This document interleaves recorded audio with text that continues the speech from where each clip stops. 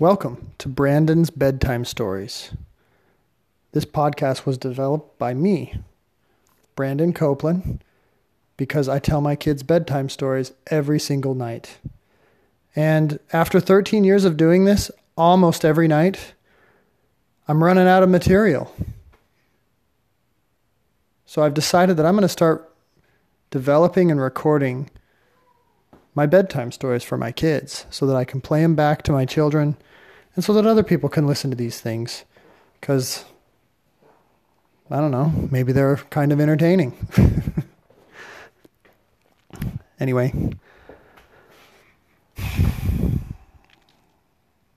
Once upon a time, there was a small worm.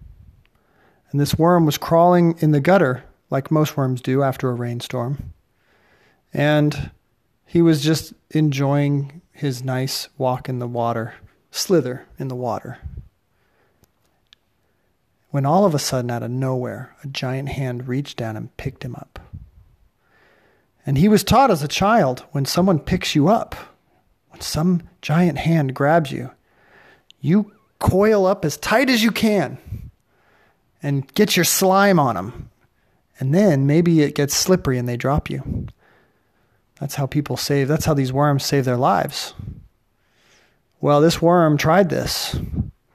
And he coiled up and slimed all over the hand. And the hand, sure enough, it dropped him. And he fell in the grass. Ugh! Hurt so bad. When he landed in the grass, there was an ant that came up and said, "Psst, hey, follow me. Otherwise you're going to get taken again." So the worm slithered deep into the grass and buried himself, following the ant. This ant was really different than most ants, though. It was pink, and this worm had never seen a pink ant. And he slithered down and followed the ant. He said, "Thank you so much for helping me get saved from the giant hand.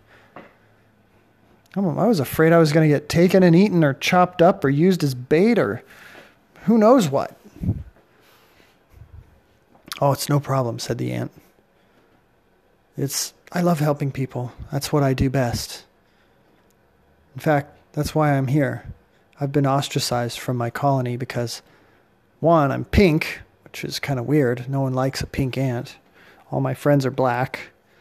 And two, I always help people. That's what ants do. They like to help. They work and work, and some of us like to help. So I like to call myself the pink helper ant. So I'm glad to be of your service, Mr. Worm. And the worm said, "Well, thank you very much." And just then a bird came and ate the pink ant, just right there. And the worm couldn't believe it. He was like, "What? No!" But the worm was also afraid because birds love worms. So he slithered away. But as he slithered, he crawled under a rock. He could stick his head out and he could see the bird. And suddenly, the bird started to shake and cough and squawk and spit and fluff its feathers. And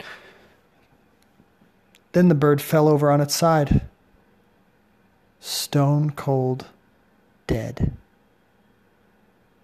And then the bird turned pink and sat up like nothing happened, looked around, and flew away. And that worm couldn't believe it. He went home and talked to his parents.